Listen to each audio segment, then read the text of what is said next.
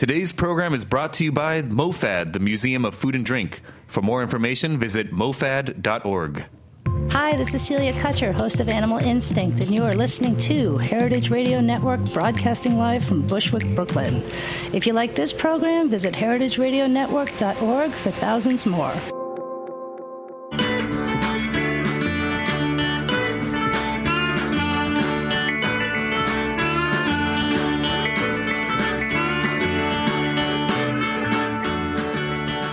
Welcome to Feast Your Ears. I'm Harry Rosenblum from the Brooklyn Kitchen, a cooking store located at 100 Frost Street in Williamsburg, Brooklyn.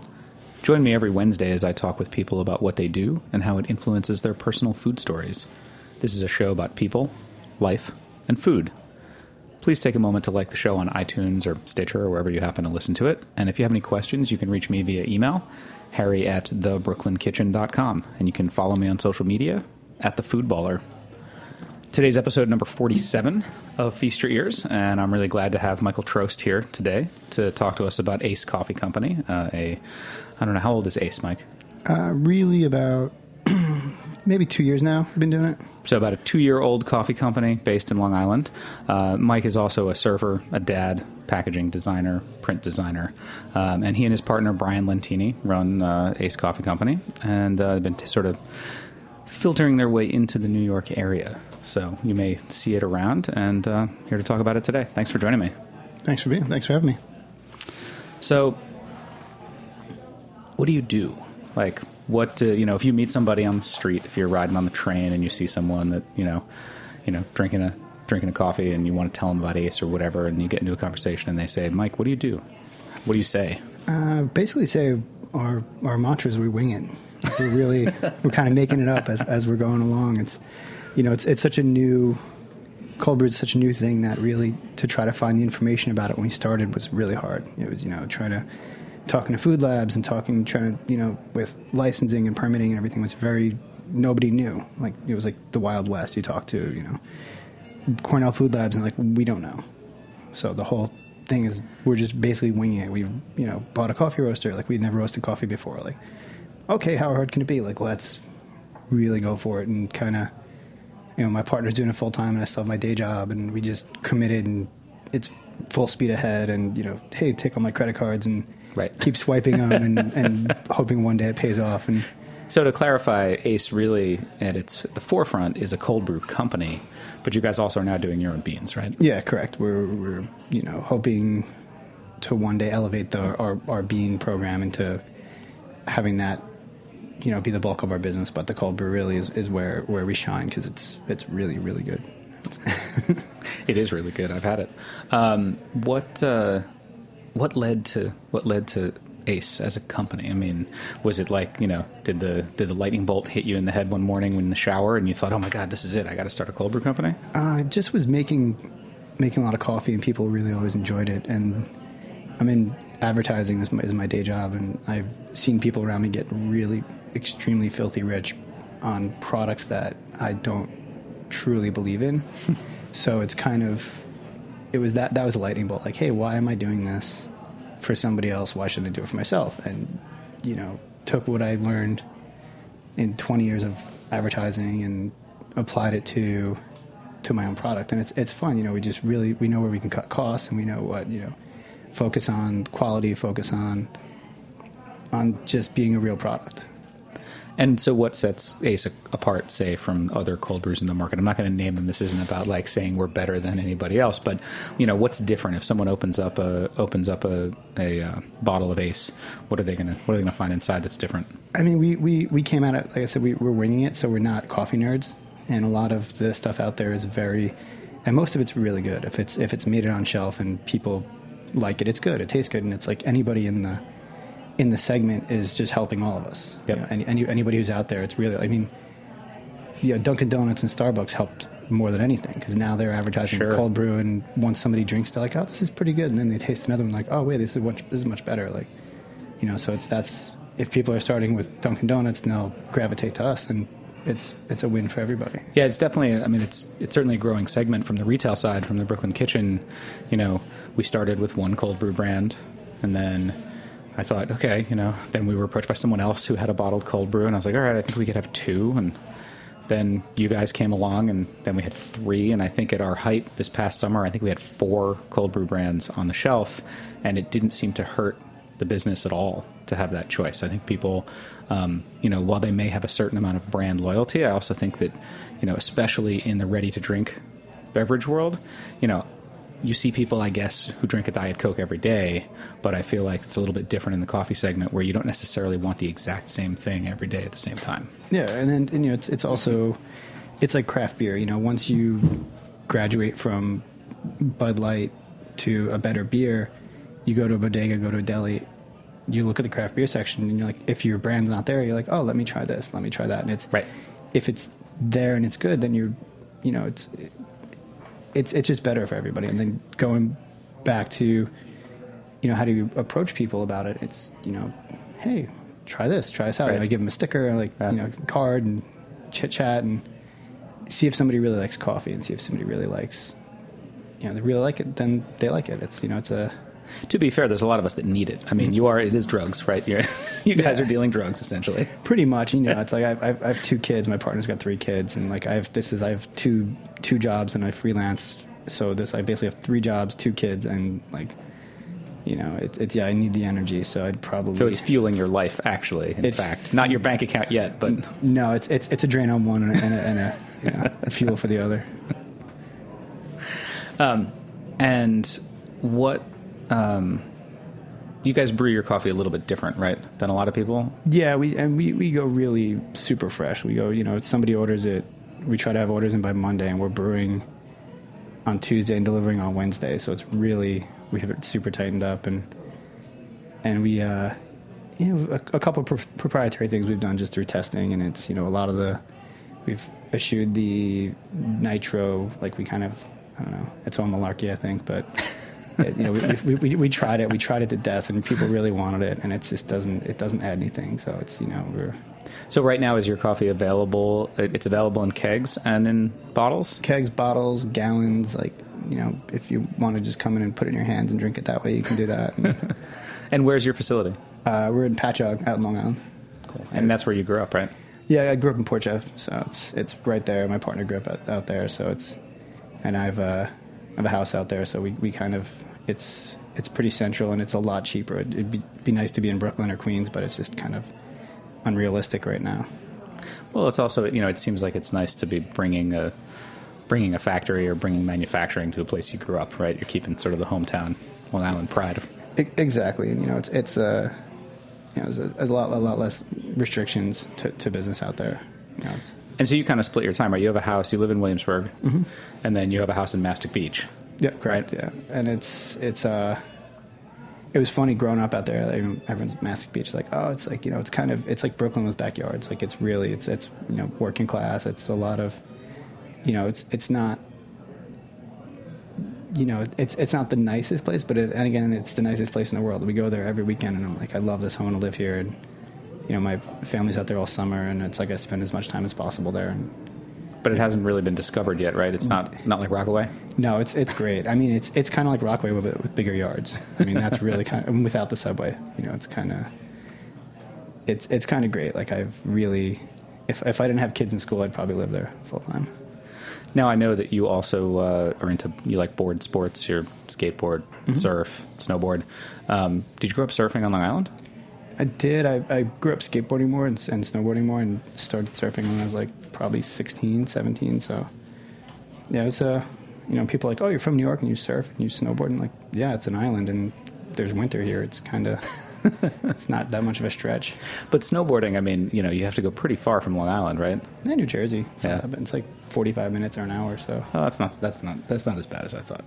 When I was a kid growing up in Westchester, I felt like going skiing or snowboarding was always such a haul, and I feel like it was always like, oh, you got to go to Vermont, you got to go to New Hampshire, Massachusetts, something like that. It was always Hunter. We didn't do a lot of skiing in my family when I was growing up.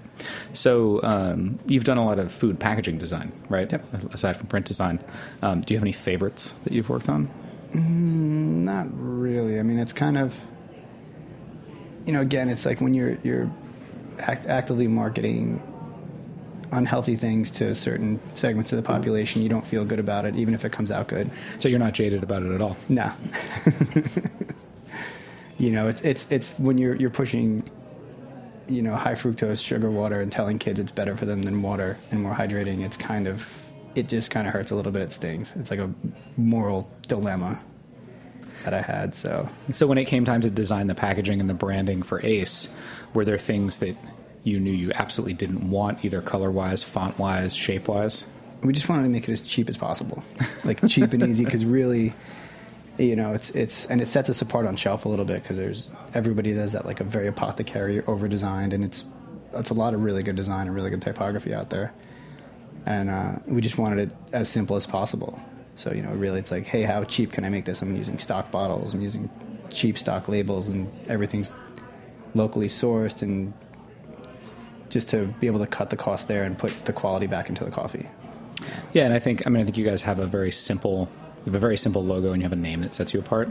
I also, when it first hit the shelf, I sort of started thinking about, remember the days of the Yellow Pages? We're old enough to remember the Yellow Pages. Nobody, a lot of young people don't. But, you used to see lots of brands that would have, like, their names start with an A. So they'd be in the front at the top of the listings, and you'd have, AAA cleaning and stuff, because they were the ones who'd show up first when you looked up cleaning. And so that sort of made me think of that when I saw you guys. I was like, oh, Ace, great. They're going to be they'll be at the top. So if there's ever a listing of cold brew, you guys will be at the top. Yeah, pretty much. And we had some back and forth, like partners like, oh, I hate the name. And I was like, it's fun. And my son really it was kind of his prodding, which got us to, we're talking about names, and he's like a little card shark. He likes to cheat at cards, and he always takes he calls it his powerful ace. He takes the ace of spades and hides it. So when we play cards, all of a sudden it comes out, and he tries to like bottom deal and like pull it off from his sleeve and stuff. And it's really funny and really kind of criminal. And so that was where it kind of came from. Was that his, it was like Ace. He's like, how about this name? And my wife was like, how about this name? I was like, it kind of sucks. And he's like, both like kind of didn't. It's too generic, it's too this, too that, and it kind of grew on us a little bit, and then it ends up where we both now love it. So it's kind of a, it's one of those. It's like it's a fun genesis, instead of we were trying to like name it after one of us or name it after something we like to do, and it just was like it was almost trying too hard. So we were trying to figure combinations of names and this and that, and it just didn't. It never stuck. So, and this one kind of stuck, and we just ran with it. Cool. And are the kids involved at all? Do you take them to the factory? Do you make them grind beans? Do you make them package stuff? Sometimes. Brian does a lot more than me, because he's out there doing it full time. So his kids definitely have a lot more factory time than mine. But the kids kind of like staying there, because they get to play on their iPads and then play with machinery and skateboard around the place. And it's kind of a fun place for, I guess, a 7 and 8 year old to be. Well, I think when they all get a little older, you guys already have them. That's like having 5 employees, right? Oh yeah, it's great. And then we probably don't need workman's comp on them. Right? Nope, you don't have to pay them as much. They live they're part of the family and everything. They got room and board already. It's exactly. No problem. You pay me to work here. We're going to take a short break here, and when we come back, I want to talk a little more about Ace Coffee, and I want to talk about how you learn to cook. All right, great.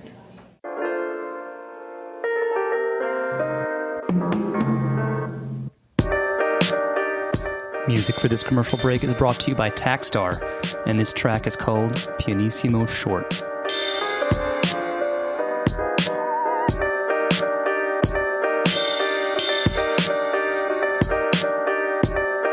Hi, this is Peter Kim, the Executive Director of MoFad, the Museum of Food and Drink. We're a nonprofit founded by Dave Arnold, the host of Cooking Issues here on the Heritage Radio Network, and we want to take people on a learning adventure through the world of food. We just opened MoFad Lab, our gallery space at 62 Bayard Street in Williamsburg, Brooklyn, where we are currently showing Flavor, Making It and Faking It. Flavor features some very cool sensory interaction. Flavor tablets deliver tastings of vanilla and umami, and the Willy Wonka-inspired smell synth lets you compose over 500,000 different flavors. So come on by and visit MoFad Lab. We're open 5 days a week, and tickets are $5 for kids and $10 for adults. Learn more about the Museum of Food and Drink at mofad.org.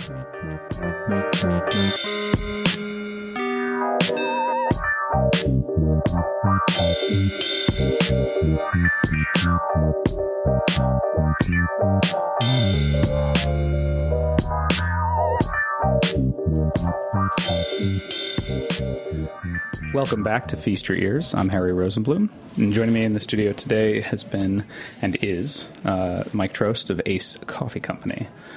Before the break, we were talking about Ace, and I wanted to talk a little bit about the Ace social media feed, which I really like. I recommend everybody follow it. Ace Coffee Co., right? CO. Yep. And you guys have a great thing going where pretty much every day, right, you post a picture of coffee with someone, and it's always somebody famous, usually actor, famous skateboarder, race car driver, somebody drinking a cup of coffee, right? Yeah. It's a really, it's kind of, and it's fun because it's myself and my partner doing it, and neither of us knows when either one's posting something. So sometimes it'll be like, so you guys don't have it planned out? No plan, and it'll be like an Instagram clog. We see whatever pops in our mind. All of a sudden, one of our things too is we like to do random future Ace delivery vehicles because we really like crappy cars. Both of us love the bizarre, crappy old car that if we ever make money from this, we're going to have a warehouse full of crappy old cars. So it's kind of our... We're not joking about it. It's, we want like weird Volvos and Saabs and, bizarre off-model Mopars from the 70s and kind of just fun stuff. So every time we see something in the street, like, oh, look at this. And it's, some random surfer's birthday, some photographer's work. And there's kind of no plan to it, which makes it really fun and kind of alive. What I really love about the Future Ace, and it's a hashtag, right? The hashtag is Future Ace Delivery Vehicle. What I really like about that one is that sometimes you guys repost ones that other people send you. Mm-hmm. So it has this sort of like further reach where people who follow Ace will see a neat car or a weird truck and they'll send it to you. And then you guys repost. There was one the other day, I think it was like 2 antique like pickup trucks from the 20s or something on a trailer. And a lot of them, I will say, and I think this is kind of cool. A lot of them seem to be from when Brian is either stuck in traffic or driving on the LIE to deliver. Yeah, exactly. And it's like, or in the street delivering, we're like, oh, look at this, like, and it's like we joke about that. He brings traffic, like traffic follows him, and it's kind of, it's funny, but it's not. But I laugh about it because I'm not sitting in traffic. And so, what is the current Ace delivery vehicle? It's a I don't know what year it is. It's a 90, maybe like a 90 G30. It was an old fire truck van. So it's a diesel G30 van that is full of coolers. So, because we don't have money for a refrigerated truck right now. And, I mean, do you think that part of the sort of future based on that branding, do you think you would just have a bunch of random weird vehicles that you'd eventually put coolers in? I think so, if we can. We were talking about how can we refrigerate station wagons. We wanted to reefer like, a 240 wagon, but we're like, that'd be amazing. It probably won't carry that much weight, but we're trying to figure out how to do it. I don't know. You could probably, I bet you can get heavier springs for that. Yeah, that's on there this winter. We're going to try to do it. Refrigerated Volvo 240 wagon. Yeah. I like that. Plus, we can use the parkways to deliver, which is nice. Oh, that's a really good idea. Although then I guess you can probably get away with it even if you don't have your company name on the side, right? Yeah, well, we wouldn't have commercial plates on that then. Got it. We'd probably get classic plates on 7 or 8 of them. Just trade it. I think that would be good. I think a fleet of Volvo 240 delivery vehicles would be really nice. Maybe like a P1800, a reeferred P1800 would be great. I saw a P1800 ES, the shooting brake version, the 2-door wagon recently. Or a Boat Tail Riviera would make a great reefer vehicle. I think that's a great idea. So yes, everyone should follow and check that out. The Morning Coffee With series, I think, it's a good one. And I have to say, following you guys, Brian works crazy hours. I get it, as an entrepreneur, you're sort of always working, but I feel like he is posting either super late at night or super early in the morning, kind of all the time. So, hats off to him for really being in the factory all the time while you're, hanging out in Brooklyn. Yeah, he loves it. His wife loves it even more. He's out of the house, not hanging around, huh? So then, how often are you out there? So you've got a 9 to 5, right, Monday to Friday. Yeah, here? It's more like a 9 to 7. So okay. I'm that here, and then whatever business work I'm doing then at night or in the morning. So yeah, both of us we're probably about 12 hours a day, which is really fun. Well, yeah, you have a whole nother 12 hours. It is. It's not that bad. Not a big deal. And so, tell me about your kids. You got Jack and Nikita. Yeah, they're actually for sale if anyone wants them, but it's a package deal. We'll take both of them. Yeah, they're funny. They crack me up. So they're 7 and 8, and it's kind of why I'm doing all this, because if I didn't have them, I don't think I'd be here, and I definitely wouldn't be in New York. And I, giving them the opportunity to grow up here is really good. It's kind of rewarding that you realize, like, when you go somewhere else and you're like, wow, these kids have everything at their fingertips, and they don't see anything the world except for what it is, which is really great. Yeah. They're not growing up with any sort of like bias, or even if your parents aren't biased, there's some people around you are biased, and in New York you don't have. It's just not here. Right. So it's kind of a great thing, and they're both in dual language Spanish, and it's fun. It's really kind of I grew up 40 miles away from where I'm sitting, and I couldn't be as far away from where they're growing up. So it's right. It's a good thing. What do they like to eat? Well, the girl has got the worst palate in the world. It's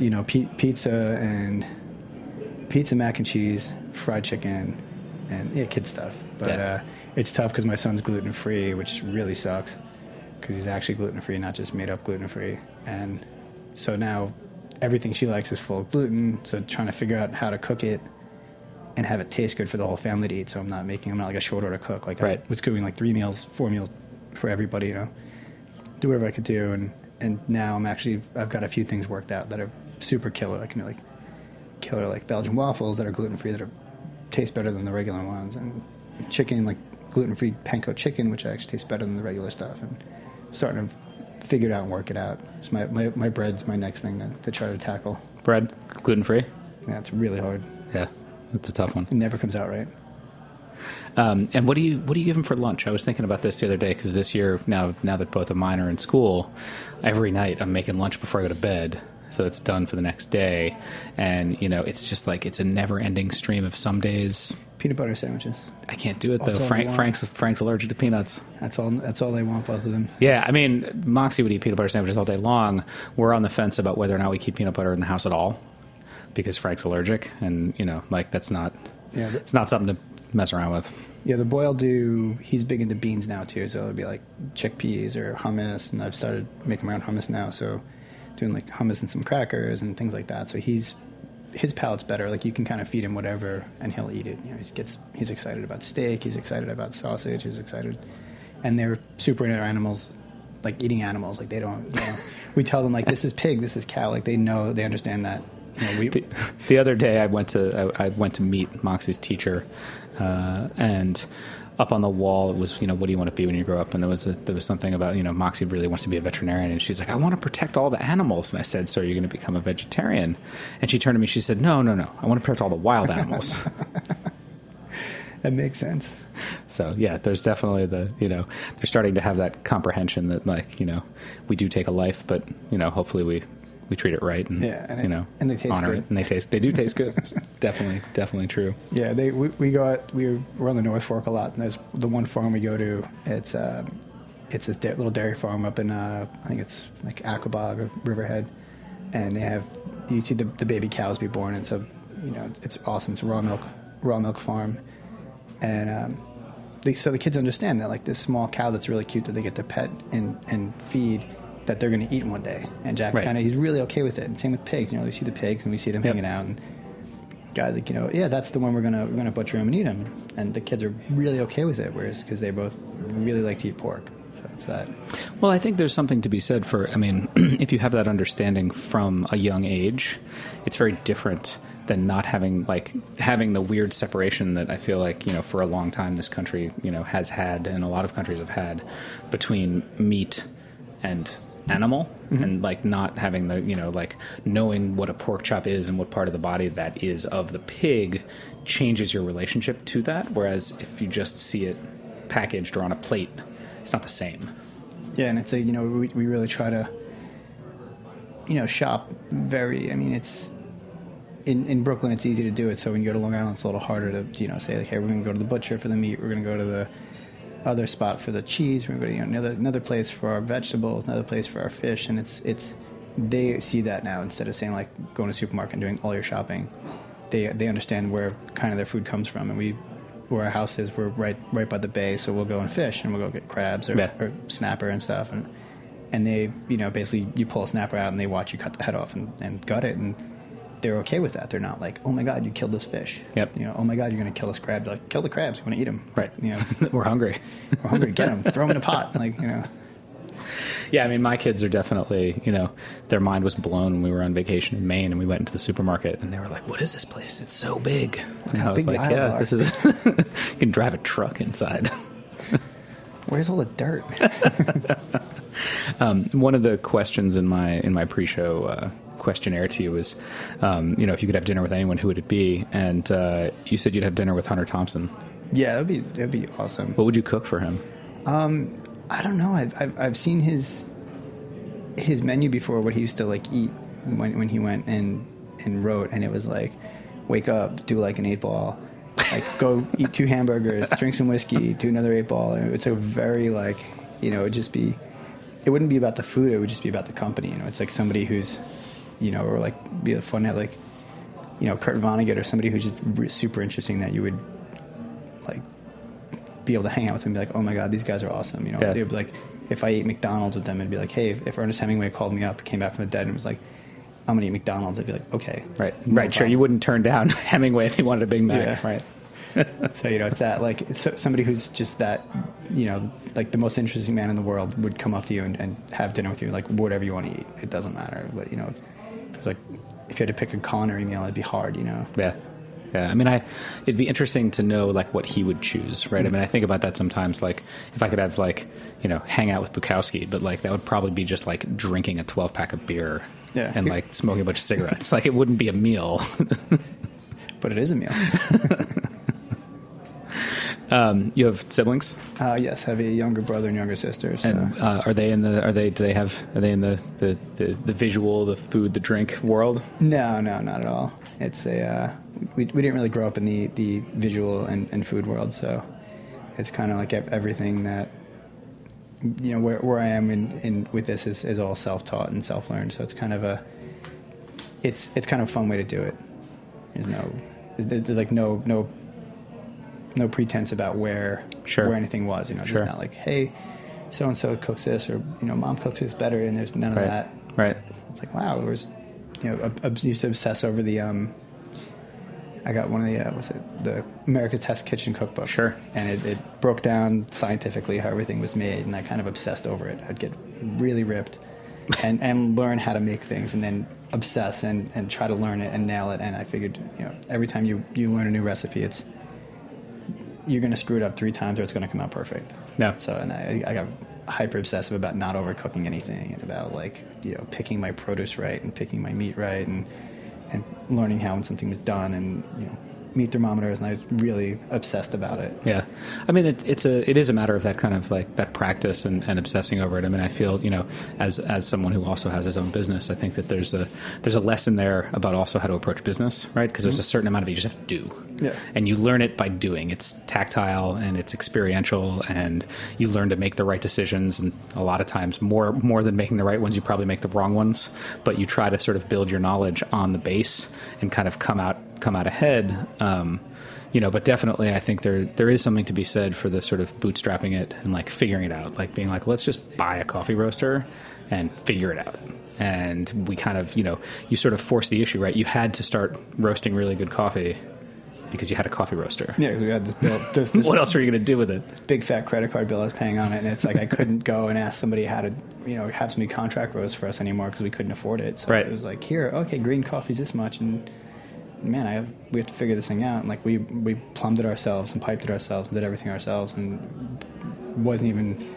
We make a joke too. It's like we both have our Google degrees, and like my Google engineering degree, my Google like fluid dynamics degree, my Google business degree, and it's with the internet now, it's all possible. Like you can really research the hell out of everything and kind of learn from other people's mistakes, whereas before people were a little more guarded with this knowledge. Sure. Yeah. No, that's a good point. I mean, that you would have had to hire someone else in, or you couldn't just look up how to fix it. How do I do the timing chain on my car? How do I how do I do this thing?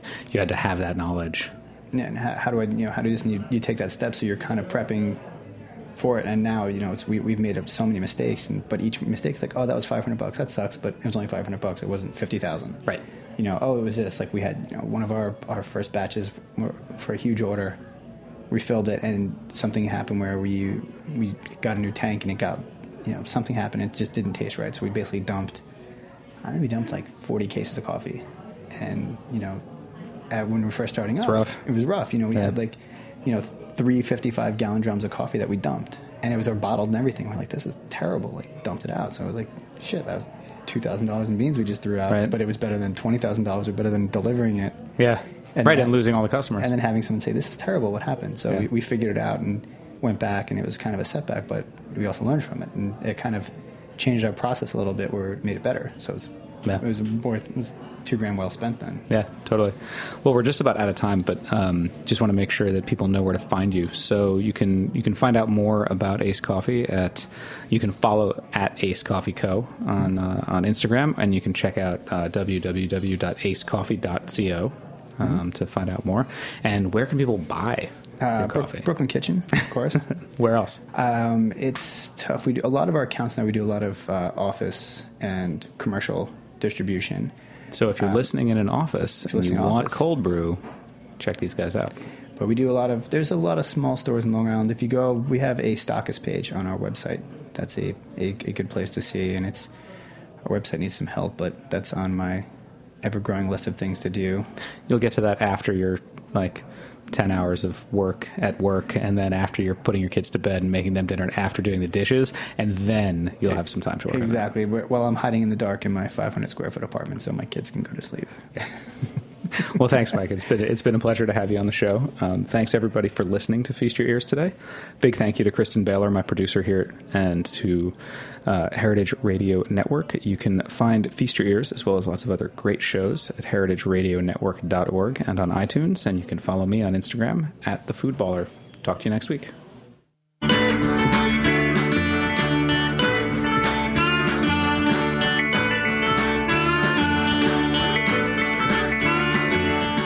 Thanks for listening to this program on heritageradionetwork.org. You can find all of our archived programs on our website or as podcasts in the iTunes Store by searching Heritage Radio Network. You can like us on Facebook and follow us on Twitter at @heritage_radio. You can email us questions at any time at info@heritageradionetwork.org. Heritage Radio Network is a nonprofit organization. To donate and become a member, visit our website today. Thanks for listening.